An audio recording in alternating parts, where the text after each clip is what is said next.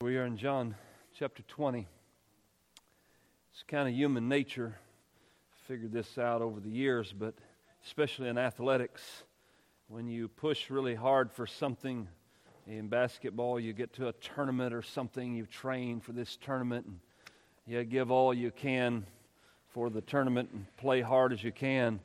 Boy, Monday is the most pathetic practice there ever was that ever existed. It's like, I already did everything. It's like, I can't even get back in the gym on Monday. It's like this law. Everybody's like, really? We're dead, right? And but over the years, I've learned this, that on those particular Mondays, just enjoy the ride. And it's the same way a lot of times spiritually.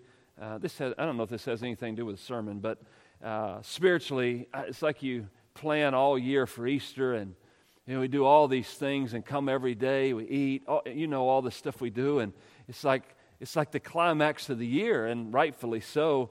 And it's like the next Sunday, you're like, do we have to go back? I mean, really? I mean, we've already done it all, and so it's kind of like a lull, and everybody's just kind of, going through the process. Well, if I could say anything to you this morning, just enjoy the ride. You say, man, we had the resurrection last week, and now we're preaching John 20 and the resurrection again? Yep, that's what we're doing. I'm not going to skip it. And no matter how you feel today, and no matter how I feel today, the resurrection is still good. And so, I did a little race yesterday, and if I ride tomorrow, it'd just be relax and look at the scenery ride. So, I don't know, this morning, relax and look at the scenery. Try not to go to sleep, because I'm going to call you out and say, hey, wake up, But let's look at the text this morning. And this is John 20, verses 1 through 10. And try to twist the title and the points a little bit to make a different application today. The title of the sermon is The Ongoing Responses to the Resurrection. We're always responding to it in some form or fashion. So ongoing responses. John 20, 1 through 10. Now, on the first day of the week, Mary Magdalene came to the tomb early, while it was still dark, and saw that the stone had been taken away from the tomb. So she ran. Notice, she ran, and went to Simon Peter and the other disciples, the one whom Jesus loved, and said to them, they have taken the Lord out of the tomb, and we, you notice the change, she's there by herself, and then she speaks plural, we do not know where they have laid him. So Peter went out with the other disciple, and they were going toward the tomb. Both of them were running, so we have running again. They're running together. But the other disciple outran Peter and reached the tomb first. And stooping to look in, he saw the linen cloths lying there, but he did not go in. Then Simon Peter came following him and went into the tomb. He saw the linen cloths lying there, and the face cloth which had been on Jesus' head, not lying with the linen cloths, but folded up in a place by itself. Then the other disciple, who had reached the tomb first, also went in. And you'll note, he saw and believed. Saw and believed. For as yet they did not understand the Scripture, singular reference to Scripture, having something to do with the containment of all of the Old Testament. They haven't comprehended it all together at this point. That he must rise from the dead, meaning the Old Testament Scripture taught the resurrection of Christ. They just hadn't understood it all and got it all together yet, but it's happening. Verse 10, well, then the disciples went back to their homes. Classic case of, I don't know what to do. My Lord is risen and I don't know where He's at, and they went back home. All right.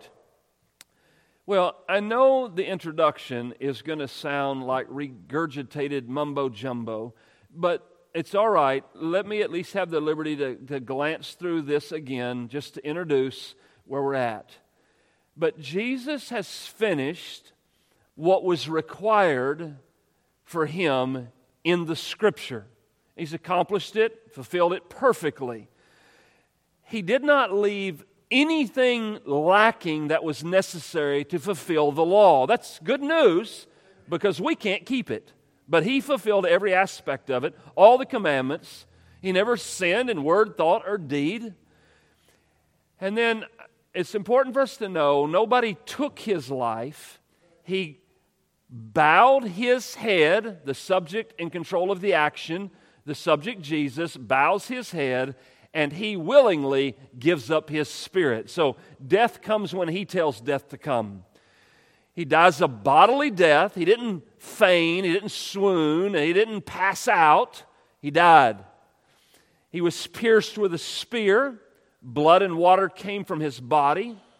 His body was taken down from the tree by Joseph of Arimathea, assisted by Nicodemus, in the preparation to honor the Lord's body at His death and to give Him an honorable burial in the tomb that Joseph of Arimathea had cut out for himself. His grave was sealed with a large stone, Roman authorities. He was guarded by Roman soldiers until the third day. I often wonder a little bit about those guys guarding the tomb. I don't know what went on, but they're guarding the stone, and now the stone's not in front of the tomb. I don't know where they went. The rock moved, and they panicked and took off running. I have no idea, but it moves, the seal is broken, and Jesus is resurrected. And now it is called the first day of the week, and Jesus is no longer in the grave.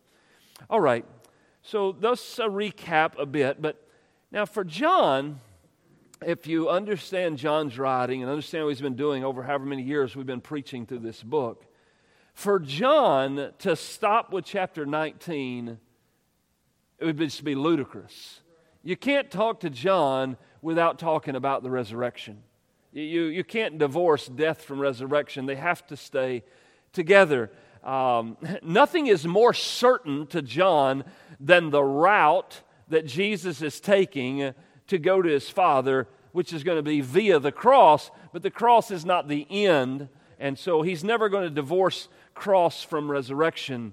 So for John, the climax is always going to be, as grand as the cross is and all that it means, justification, adoption, atonement, propitiation, expiation, all these glorious words are all there, but there's this resurrection, and we've got to keep this connected together. Now, it's upon this immutable fact, resurrection. I just want you to hear it. Like I say, enjoy the ride. But it's this immutable fact that all of Christianity is founded on. Resurrection truth. You just let it sink in.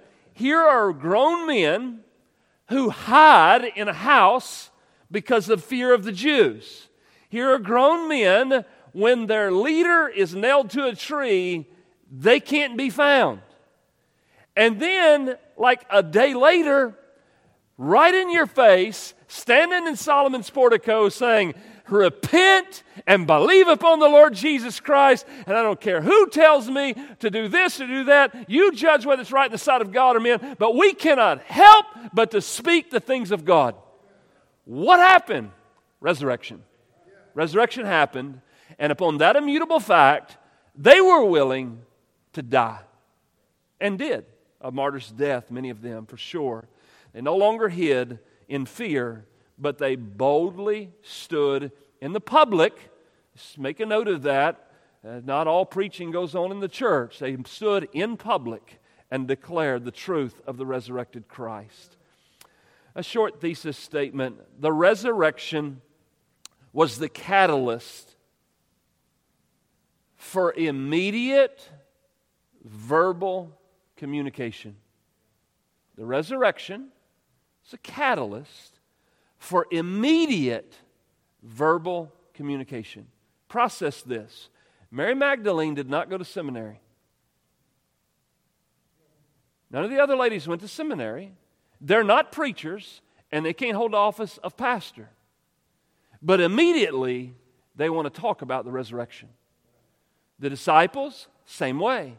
They could not help but speak of these things. It's just immediate. logical response. If that you don't get it, let me help the men in the room. When you hook a 12-pound bass and you land him in the boat, your mouth opens. It's just what happens. Nowadays, you take a picture and immediately what? Send to friends. Post. You want everybody to know. And you never say, well, I'm not very good at communicating. You never say that because you're caught up in the reality of the fish. And you just want the world to know. I'm thinking Christ is bigger than a 12-pound bass. We just can't help but to talk about this one who's in the boat. Okay. Initial response, verse 1 and 2, specifically Mary Magdalene. Not a lot of information about Mary Magdalene, but we do know something. She is the one who was possessed with 7 demons. May this be an encouragement to you. I think it's great. The first person who sees the resurrected Christ is not Peter. It's not John.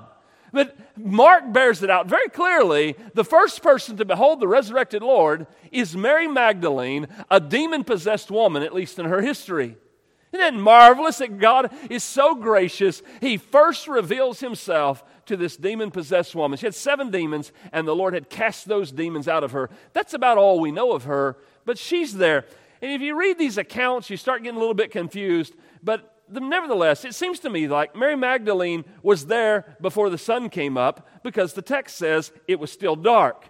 Then in Mark, you're going to find out that these other ladies joined her, but the sun had already risen. So she sees the Lord, she gets the other women were on the way. I don't know, but they all end up at the same place, at a tomb, and there's no body. Okay. She went to the tomb early. I just give you a shout out. It's not healthy to sleep a lot. Go to bed when the sun goes down and get some sleep. Get up early and seek the Lord. It's just a simple application.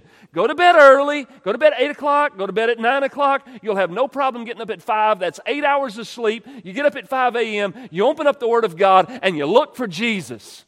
It's just a good way to live. You say, when do you do that? Every day.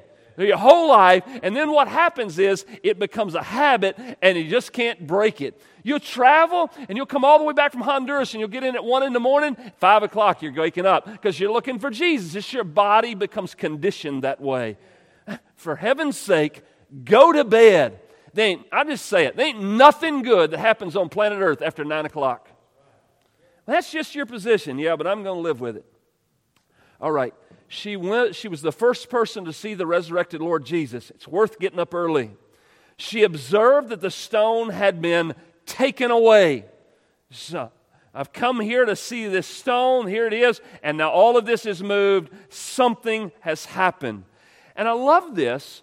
Her initial response is to quickly run. No delay here. I have to tell somebody. Got to do it now. Now, it's kind of similar. When something's just so exciting that it grips you, you run, especially if the thing that grips you has something to do with love. Let me give you another example. There's this story in the Bible called the prodigal son. Remember this story, and the son goes off and squanders all these things and lives among the pigs and eats all this stuff. It's terrible, and he finally comes to himself and says, at my father's house, they got food. Well, the verse in Luke says, he arose and came to his father, this prodigal. He's coming back to his father. But he's a long way off, and his father saw him. He felt compassion, and he ran. You see a picture of the father running and embracing and kissing the son. This is love, this is compassion, causes the running. I say to you, if you don't have some level of excitement, some level of zeal about the resurrected Lord, you might want to check your love bank. How much love do you have for Christ? Because when there's true love for Christ there's an urgency about the things of Christ. I was a little bit humbled even yesterday as I met a man from Australia, had that classic Australian accent. It was a joy to talk to him. And here I am, the preacher, trying to figure out how to turn the conversation to the gospel. And he just starts talking. He says, it's hard taking the gospel to people in Australia because they're all atheists. And so when you're preaching the gospel in Australia, and I'm like, okay, look, dude, I was going to get to the gospel. And he started talking about missions, and he started talking about Ukrainian refugees and German concentration camps. And I'm like, I never got a word in because all he wanted to talk about was the gospel. I'm like, dude, I want to have a love like that I don't have to figure these things out and just be natural. So it was a great joy to meet him. Miraculous truths, which the resurrection is, has a way of affecting the lips. It has a way of affecting them. Then we find Mary Magdalene. She says, we do not know where they laid him. So the singular is turned to the plural. And in the Gospel of Mark, you can look there if you want or just note it, but Mark 16, verses 1 and 2, and we read there in that text, when the Sabbath was passed, Mary Magdalene, Mary the mother of James, and Salome brought spices so they might go and anoint him. And very early on the first day of the week, now note in Mark, when the sun had risen. In John 20, before the sun came up. But now the sun has risen, they went to the tomb. So she's there by herself, and then she's there with the other women. And then also in Mark 16, verse 9, now when he rose early on the first day of the week, he appeared to Mary Magdalene, from whom he had cast out the 7 demons. So church history has always held Mary Magdalene to be the first to see the resurrected Lord. She came when it was dark, and these other ladies joined her, or she went and told them, and they all came back. I'm not sure, but they all end up there. And so we do not know where they have laid him.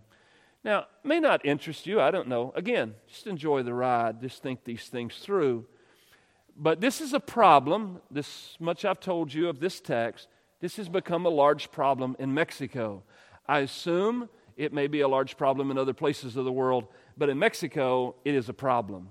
Because they've read this text and they have concluded that we ought to have women preachers for the resurrection.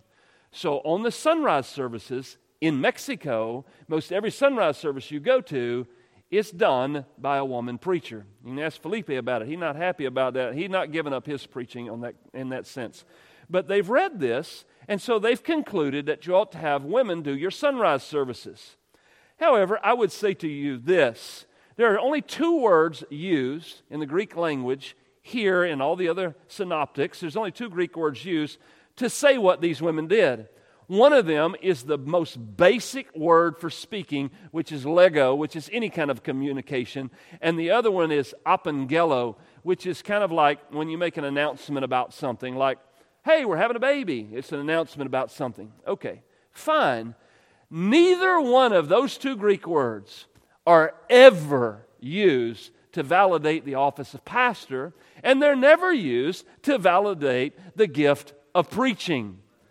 Look, there's nothing wrong with a woman communicating news about Jesus being resurrected from the dead. Communicate it all you want.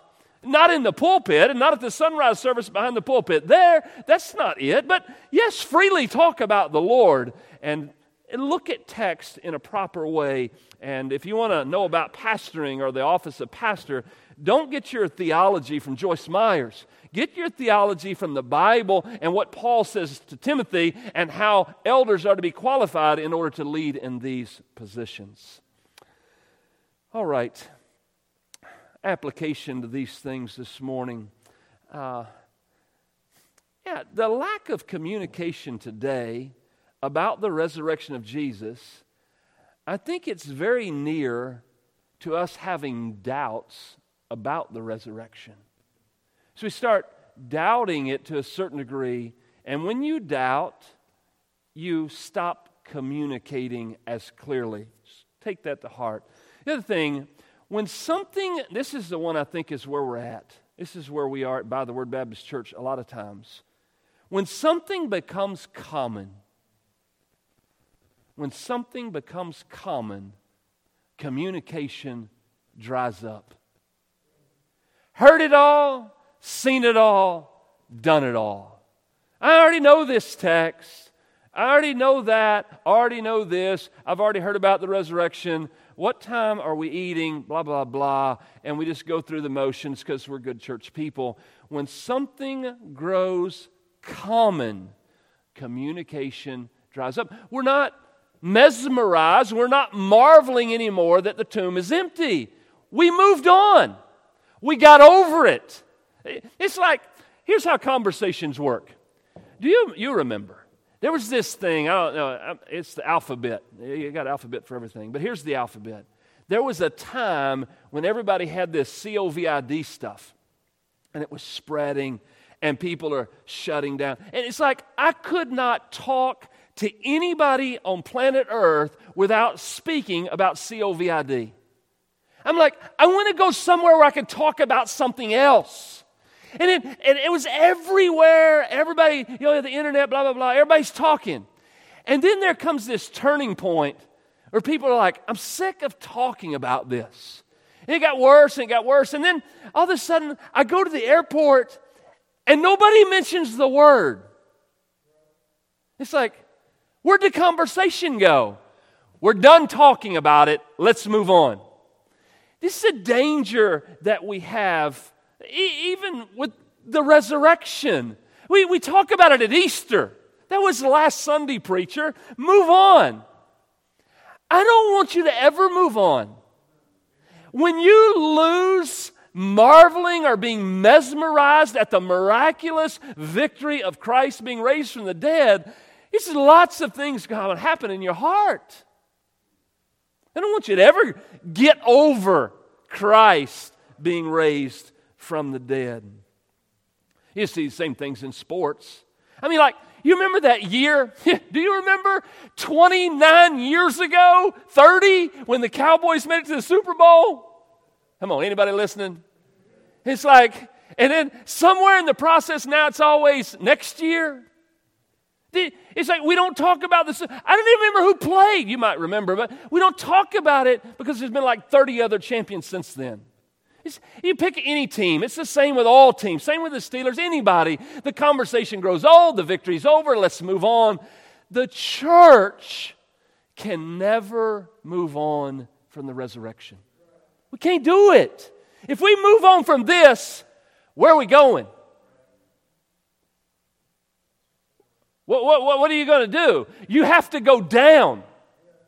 So we need to be mindful of that. And so simply one other point of applications comes in a form kind of a question. But you would ask, in light of that, ask the Lord, and say, it's simple. Lord, would you overwhelm me once again with the miraculous nature of Jesus' resurrection from the dead? I want to be stirred up about that once again. All right, point number 2 is the investigative response. By the way, if you missed it on point number 1, the immediate logical thing to do was to tell someone. Number 2, investigative response. You get Peter and John now, verses 3 through 7. You see there in your text. Peter went out, the other disciple, they went towards the tomb. Somebody told them something. They responded to what they were told. They ran. They came there. The other disciple outran Peter. He looks in. He sees the linen cloths. He sees the napkin laid there folded by itself. Peter then goes in. He sees the same account, the same things. And so the linen cloths, it makes note of this twice, the linen cloths being folded up in a place by itself. So I would invite you this morning into an investigative response to the resurrection. Peter and John, I would say hope has a way of motivating action. We're over here hiding in this house. This woman who was demon-possessed, whom the Lord kicked out 7 demons, comes in and says, hey, they resurrected our Lord. Something in their heart has hope that it's true. Whether they believe it or not, at this point, maybe it's not the issue. But something in here says, I hope it's true. How do you know that? Because hope has an effect. And hope causes these two men to get in a foot race to go and investigate the claims, because deep down within, they really hope it is true. So they run to the tomb. Hope has a way of motivating action. Hope has a way of stirring zeal and abandoning carnal fears. I'm hiding in this room for fear of the Jews, but hope came knocking, and now I don't have fear.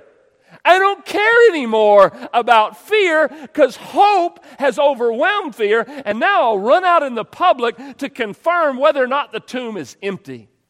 So church, there's fears in our world, fears of all kinds of things, but when hope is increased, carnal fears are decreased. You just got to have hope in the right thing, or maybe hope in the right one. Cemeteries, that's where they go. Cemeteries and empty tombs cause different reactions. Like, say, if you watch Monk, but is somebody impersonating his wife, and they don't know if his wife lied and she's alive or she's dead. So he goes to the cemetery. He's standing over the grave of his dead wife, and he just stands there, and he's convinced she's still in the grave. So whoever this other lady is can't be her because his wife's in the grave. And so he's walking out, and there's another lady standing there, and he asks this lady, "What are you doing?" She goes, "I'm just here visiting my husband's grave." And he goes, "Don't worry, great cemetery. They'll keep him here." Yeah, so different reactions come at cemeteries, but John, he comes and John freezes in the place. He doesn't enter, he just freezes. And he looks, but it's like he can't move.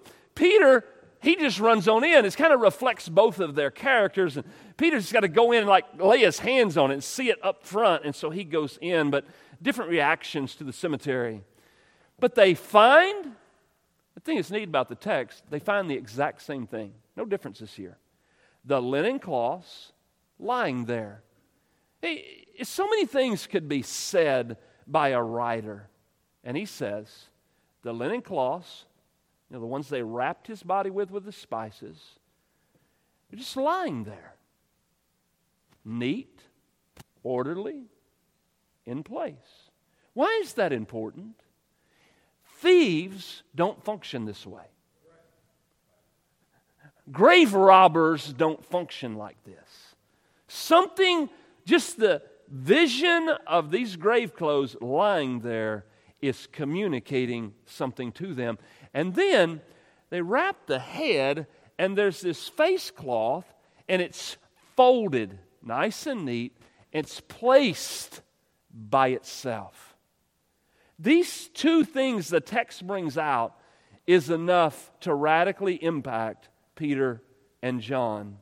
Now, you'll remember another resurrection, but it's a little different, right?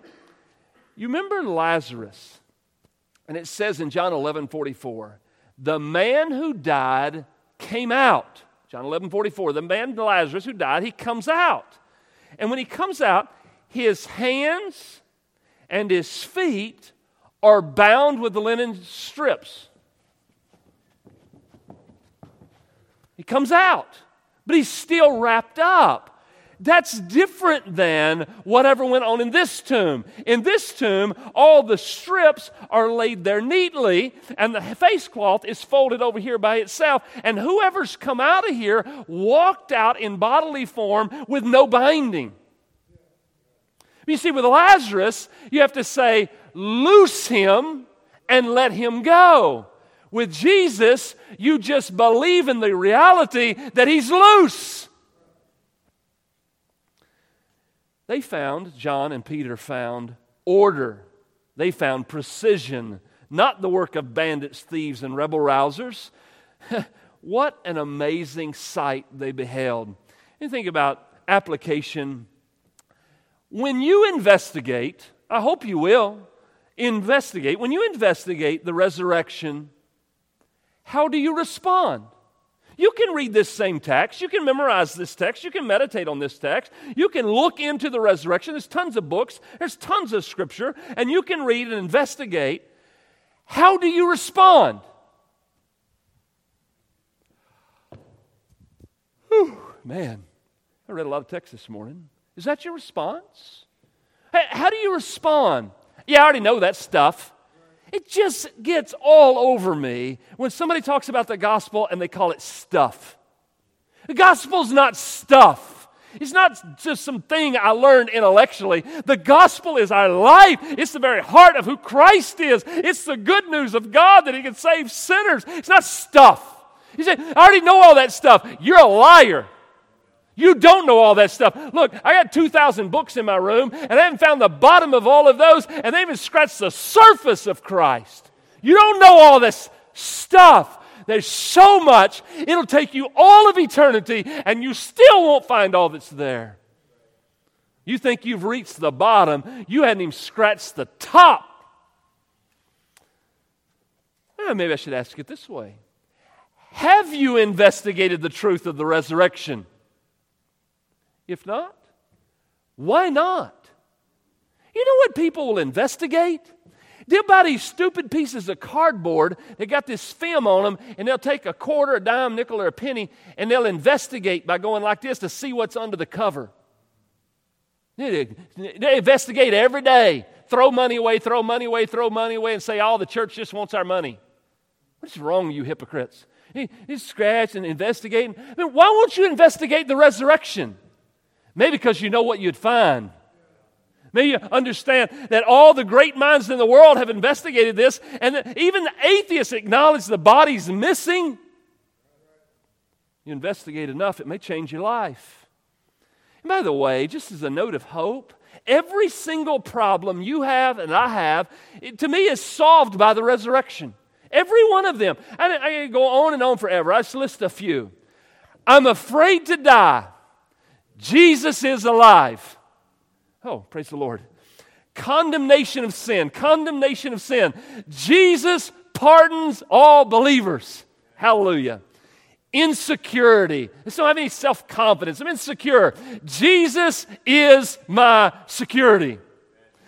Loneliness. Nobody loves me. Nobody cares. All my family's abandoned me. Nobody cares about me. I'm lonely. Jesus is the friend of sinners.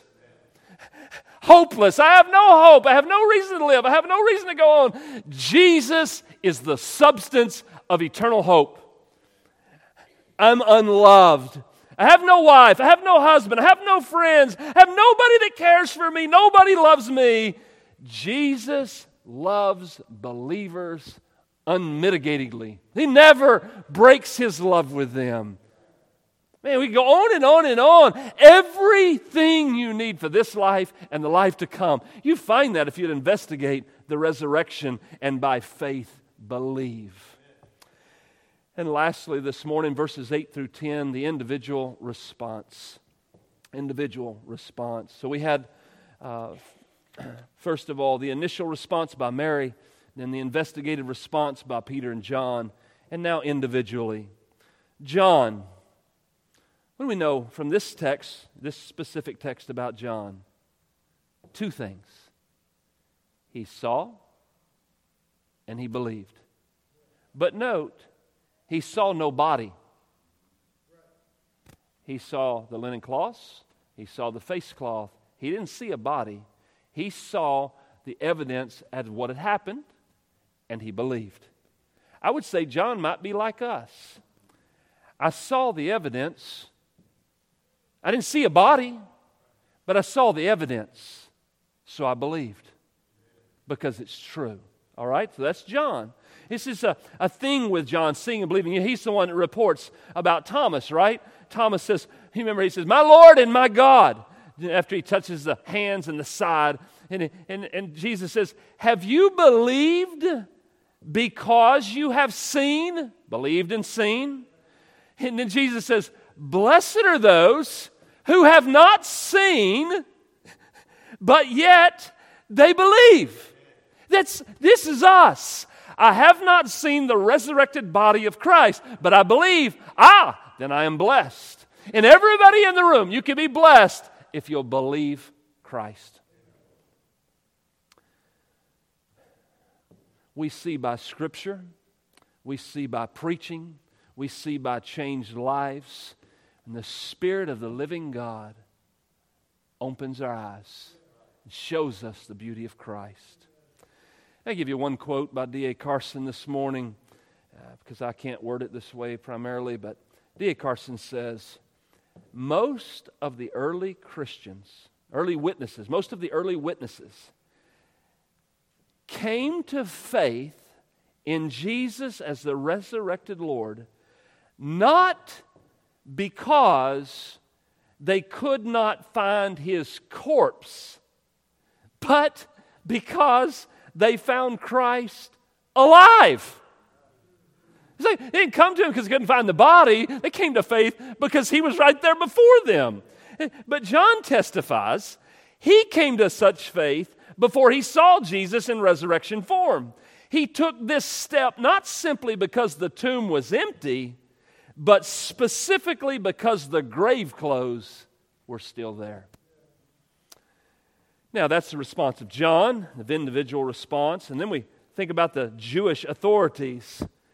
Surely, if they could have produced a dead body, they'd have done it. And no doubt.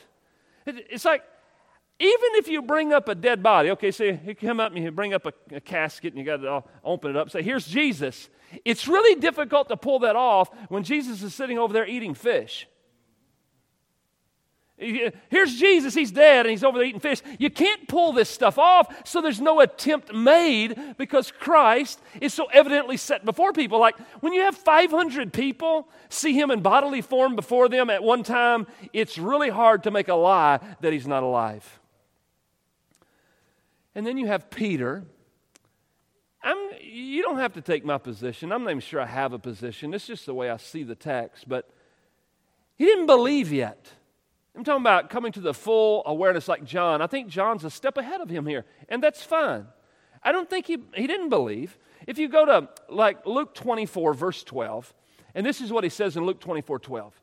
Peter rose, he ran to the tomb, he stooped, he looked in, he saw the linen cloths by themselves. It doesn't say he went home believing, but he went home marveling at what had happened. What's the difference between believing and marveling? Marvel in this text means to be extraordinarily impressed or disturbed by something, to wonder at. The events are so shocking, this is the way we say it in our generation, it blew his mind. Blew his mind. What has happened here? That's different than a resolute conviction of belief in the resurrection of Christ. And now, he's going to come to that, and that's fine. I just want to say to you this morning, if you get any encouragement out of that, each person is different. 8 years old, my teacher says you're going to go to hell if you don't believe in Christ. Oh, then I need Christ. That's the way I came. My brother came this way. My other brother comes this way. My dad comes this way. My grandfather's 86 when he comes to know the Lord. And some come fast, some slow. Sometimes you preach the gospel, and the first time it's heard, they say, I believe. And then you get another case, I've preached to you for 20 years, and you still don't believe. And look, everybody's different, and we have to trust the Spirit of God to do the work in the heart of the believer. We go stand here and say, well, you should have already believed. Look, this is God's work. We need to be patient. We need to be kind, consistent, keep sharing the gospel. There's so many in this church. Pastor, what about my kids? What about my kids? What about my kids? 5 years old, 7 years old, 8 years old. They already know memory verses, and they know this, they know that. You think they're saved? Do you think they're saved? Look, the Lord will get them there in His timing, and when He does, you're going to know. You're going to know. You're going to know. It's going to happen in His timing and in His way. Just trust the Lord and His work. That does not mean quit doing what we know we ought to do. Just to continue to present the gospel and set it before them. Now, in this last little part, knowing or understanding the Scripture is something that's wrought or done by the Holy Spirit. You can be the most intelligent brainiac in the world, but unless the Spirit of God gives understanding, you don't know nothing. Okay? Scripture is clear. I don't think Scripture is complicated. But I do know this, it's really complicated without the Spirit. But with the Spirit, I think a little child can understand it. So the Spirit can show them, and they can understand. And sometimes, by the way, sometimes children understand the Scripture better than the adults. It's just got a childlike faith, and they just believe. But we are dependent. You think about at the end of Luke, it's a classic text, but you think about the end of Luke, and they're walking down that Emmaus road. It's like, these people know who Jesus is. They know all of the events. They know Old Testament scriptures. They've been taught this stuff their whole life. Very oral traditions. They're not distracted by all the goofy internet stuff we have today. And they know all this stuff. But with all their knowledge, they're like Nicodemus. And Jesus says, you're the teacher of Israel, and you don't understand rebirth? What have you been reading, dude? But without the Spirit of God, you can't understand. Think about what he says in Luke to these guys. Luke 24:25. He said to them, O foolish ones, and slow of heart to believe all that the prophets have spoken. And we're talking about resurrection of Jesus. You don't believe what the prophets have been saying. He said the prophets spoke of the resurrection. He says, was it not necessary that Christ should suffer these things and enter into his glory? And notice, this is Jesus, beginning with Moses and all the prophets. He interpreted to them all the scriptures, all the Old Testament. He interprets all these things to them concerning himself.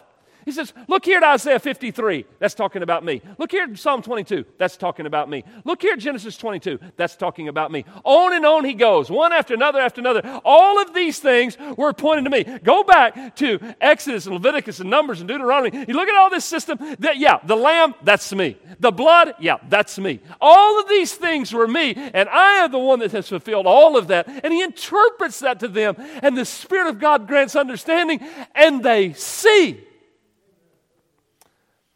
Jesus' words in the same text now, even to his disciples. He says, oh, by the way, those two guys on the Emmaus Road, they go, did not our hearts burn within us when he was saying these things? And then you have Jesus to the disciples, Luke 24:44. These are my words that I spoke to you while I was still with you. He says, that everything written about me in the law of Moses and the prophets and the Psalms, you remember like Psalm 2, Psalm 22, Psalm 69, all these Psalms, he says to them, that they must be fulfilled. Then he opened their minds to understand the Scriptures and said to them, thus it is written, that Christ should suffer and on the third day rise from the dead. Understanding is a gift to them. And you say, okay, fine. Can you give me just a little bit more? Sure. New Testament confirmation. Just briefly, and this is not the end of the list. This is a long list, but let me just give you two. You read the New Testament, and it says this in Acts 2, verse 30. Peter says this of David.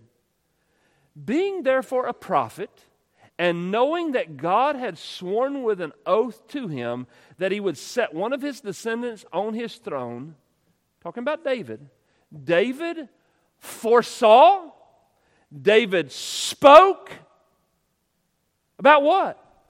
About the resurrection of the Christ. Acts says David spoke clearly about the resurrection, that he was not abandoned to Hades, nor did his flesh see corruption. David had faith in the resurrected Christ.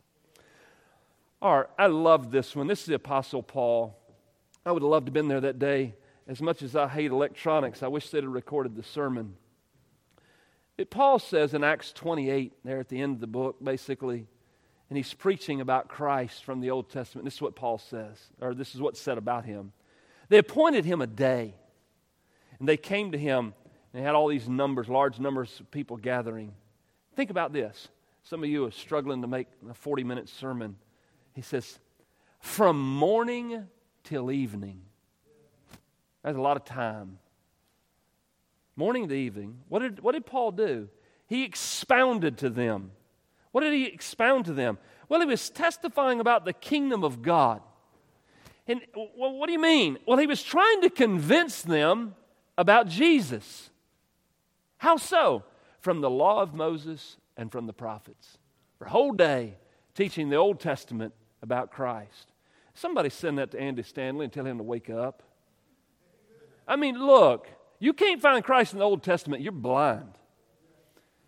And so in form of application, I would say to you this morning, ask the Holy Spirit to grant you faith. Ask the Holy Spirit to give you understanding of the Scripture. Ask the Holy Spirit to save you. Ask the Holy Spirit, here you go, to revive your joy in the supernatural reality of the resurrection of Jesus Christ from the dead. I kind of got in a funk. I don't know if funk's a word. I got in a funk. I plateaued. I'm just going through the motions, preacher. I'm just not having zeal. I'm having excitement. It's kind of like I'm in Blahville. Here's an idea. Ask the Holy Spirit to get you out of Blahville. Ask the Holy Spirit to revive your love for Christ. Ask the Holy Spirit to stir you and cause you to love Him more. Maybe you need someone greater than yourself to help you have the right position you ought to have daily. You say, I'm the same way. Do you think somehow tomorrow when I wake up, I'm going to be like, yeehaw! I wake up on Mondays contemplating whether I should go into depression or whether I should go forward. I'm human just like you are. And so I'd say, I need help. So we ask for help. So the Holy Spirit does. Well, finish things up, man. Men love to talk about what stirs their heart. You know it's true. Talk about our sports, our hobbies, material things, personal accomplishments. Oh yes, the weather. Everybody got to talk about the weather. Politics, money, gardening, houses, yards, cars, blah, blah, blah, blah, blah. But when it comes to Christianity, people say, I'm shy. I'm an introvert. I don't know the Bible well enough. Those things never bother you on the subjects you love. Never bother you.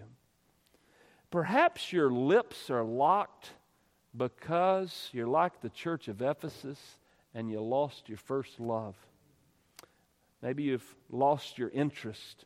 Maybe, I hope not, that you've not lost your faith. So maybe this week, I've said this before in some fashion, ask the Spirit of God to open your mouth. You want an example? It's really easy. I'm pretty sure this happens to most of us somewhat on a regular basis. Tomorrow at work, somebody says, how are you? It's pretty common. How are you? Just think now. Get ready. Give me that question. Call me tomorrow and ask me how I am.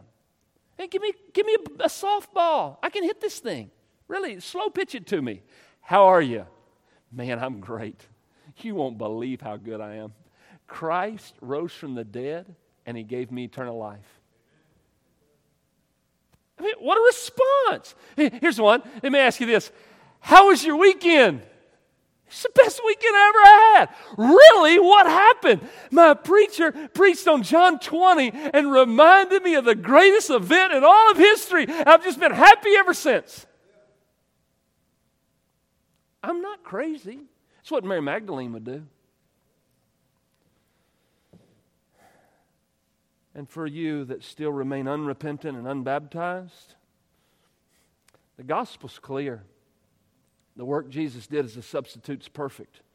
The resurrection vindicates all that He claimed. The only thing left, you must believe. You must believe. What does that mean? Believe. Believe upon the Lord Jesus Christ. People believe in all kind of junk. They believe in doctors, teachers, parents, friends, electronics, on and on it goes. You believe in Google or some kind of junk like that. But, I don't think we should force our faith upon our kids.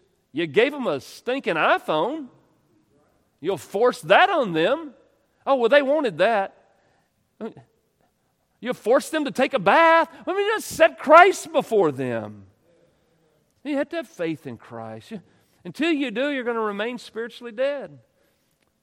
Repent of your sins and believe upon the Lord Jesus Christ. Ahorita, right now, before it's too late. As we pray, and Brother Jeff comes to close us in song. Father, thank You for the day.